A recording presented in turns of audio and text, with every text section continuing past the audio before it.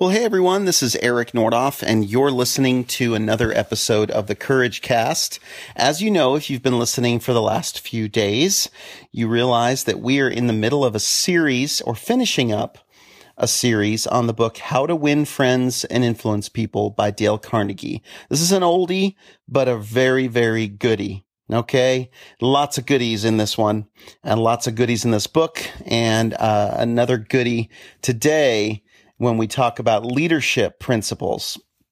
And we're going to talk about leadership principle 7 today. The first 6 I've mentioned for the last 6 days before this, and you can find those by just listening. Even to the last podcast, you can listen to all of those and hear what they all are. Today, I'm going to talk about principle 7. And that is give the other person a fine reputation to live up to. So similar to appealing to people's nobler motives, which we talked about in a previous podcast episode, giving the other person a lofty reputation to live up to incites in them a desire to meet those expectations. So this is not lying, because you're actually setting their standards higher. You're setting their standards higher for themselves, knowing that they would want to set their standards higher. We are appealing to their fine reputation. We're helping them understand that they have a higher reputation to live up to.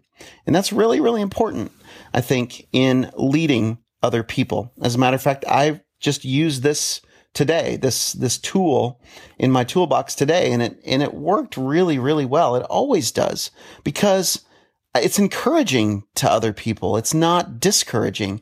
This person I was talking to today could have been very discouraged, was already talking a lot of negative about themselves, and it would have done no good for me to criticize them.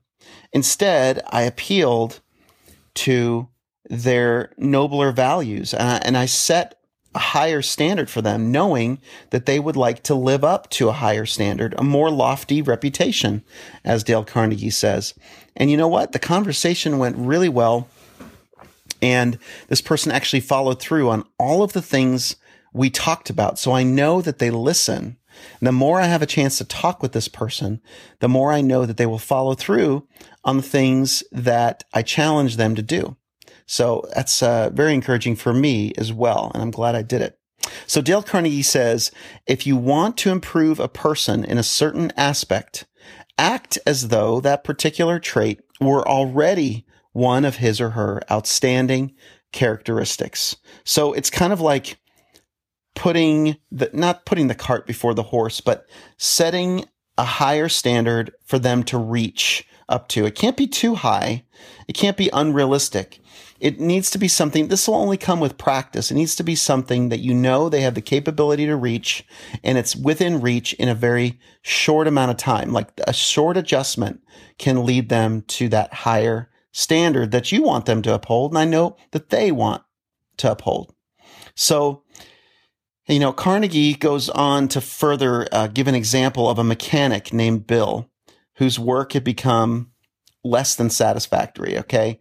Instead of berating or threatening Bill, his manager simply called Bill into his office and told him the following: Bill, you are a fine mechanic. You have been in the business for many years, and we've had a number of compliments on the good work that you have done. Lately, your work has not been up to your own standards. And I thought you'd want to know, since you've been such an outstanding mechanic in the past. He kind of uses the criticism sandwich there as well, appealing to someone's nobler values. So the result in the book, Bill once again became a fast and thorough mechanic. With the reputation his manager had given him to live up to, how could he not? So what are some ways that we can put this principle into practice? Principle 7. Well, when you're trying to change someone's mind, give them a reputation to live up to by saying something like the following: I respect the fact that you're always willing to listen and are big enough to change your mind when the facts warrant a change. So find an opportunity, look for an opportunity to appeal to your the person that you have in mind. Have a person in mind or a few people in your mind who you know you might be able to utilize this new tool with and put it into practice as fast as possible, because the sooner you do, the more it will become a habit and the more you'll be able to use it and have more success with it. Okay? Appealing to the nobler motives of responsibility, fairness, openness, diligence, or anything else similar is going to have huge, huge benefits. People always want and always think of themselves. We want people to think of themselves with higher standards. We don't want them thinking that they need to lower their standards. We want them to raise their standards, and giving the other person a fine reputation to live up to is a sure way that you can do this. So that's Principle 7, Leadership Principle 7 from Dale Carnegie's book, How to Win Friends and Influence People. In part 4 of the book, we only have 2 more to go, 2 more days in the book, How to Win Friends and Influence People. And I'm excited for putting this together in a collection. Let me let you in on a little bit of a secret. What I'm going to be doing here in the next what I've been doing for the last few days, and what I'm going to be doing for the next few weeks is to finish up some unfinished things that I've started in the past. The next series that we're going to be going through after we finish the Dale Carnegie series is Chase the Lion. We're going to go through the remaining chapters of Chase the Lion, and then probably we will also do a review episode. That will be one you will not want to miss, because at that point we'll have had probably about 275 episodes. And so it's almost impossible to go through all these episodes, on your own. And so what I'm going to create is a little bit of a guide or a cheat sheet or kind of a summary of the best of the Courage Cast. And that will kind of close out this initial season of the Courage Cast. And then we're going to move into a new season, a new series of the Courage Cast with updated themes, a little bit more of a focus. I'm going to be putting some additional focus and intentionality to these podcasts after this series going forward. It's been very random, and it's been a great experiment for me. It's been a great experience for me, and I know it's been a great experience for you, but I promise you that this is going to be an improvement to what I've been doing so far. And I think you're going to love it. So, excited about the new season ahead with the Courage Cast. I want you to be as well. But I don't want you to miss those first 275 episodes, and we're not going to let them go.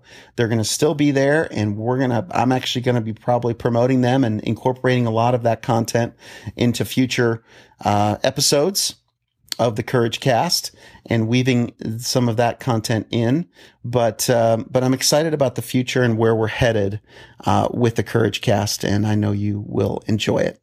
So, friends, what I want you to do, little call of action, in addition to obviously practicing this principle, is I want you to go to the Courageous Community, the public Courageous Community page, and I want you to like that on Facebook, because that is going to be a main page for us. I'm going to be putting all of the podcasts on that page.